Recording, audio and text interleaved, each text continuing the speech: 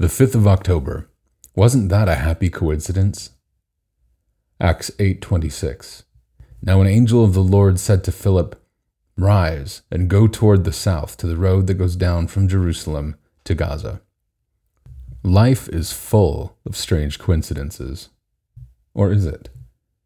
The interesting story of Philip and the Ethiopian official is a case in point.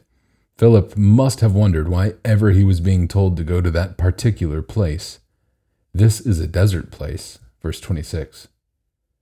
But Philip obviously obeyed this prompting by the Spirit, the angel of God, and found himself walking this lonely road. It was a road seldom used at that time. However, Philip found he was not the only traveler on the road. And it so happened that the other traveler was reading the Bible as he went in his chariot, and was finding it difficult to understand what he was reading. Now, wasn't that a happy coincidence that Philip caught up with him as he puzzled about the words in his Bible? Philip explained it all to him, and by the end of the conversation, the man became a Christian. A coincidence? No, indeed. This was all by God's appointment.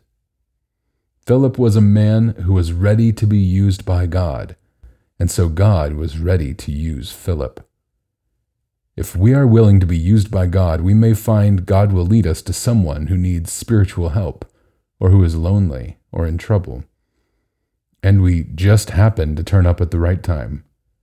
Not really a coincidence, but a willingness to be used by God wherever He needs us, so we may be a blessing to others. Philip went on to other places where God used him again in many ways. You can read the whole story in Acts 8:26-40. Let's ask God to make us ready and willing to hear His voice and go where He leads us.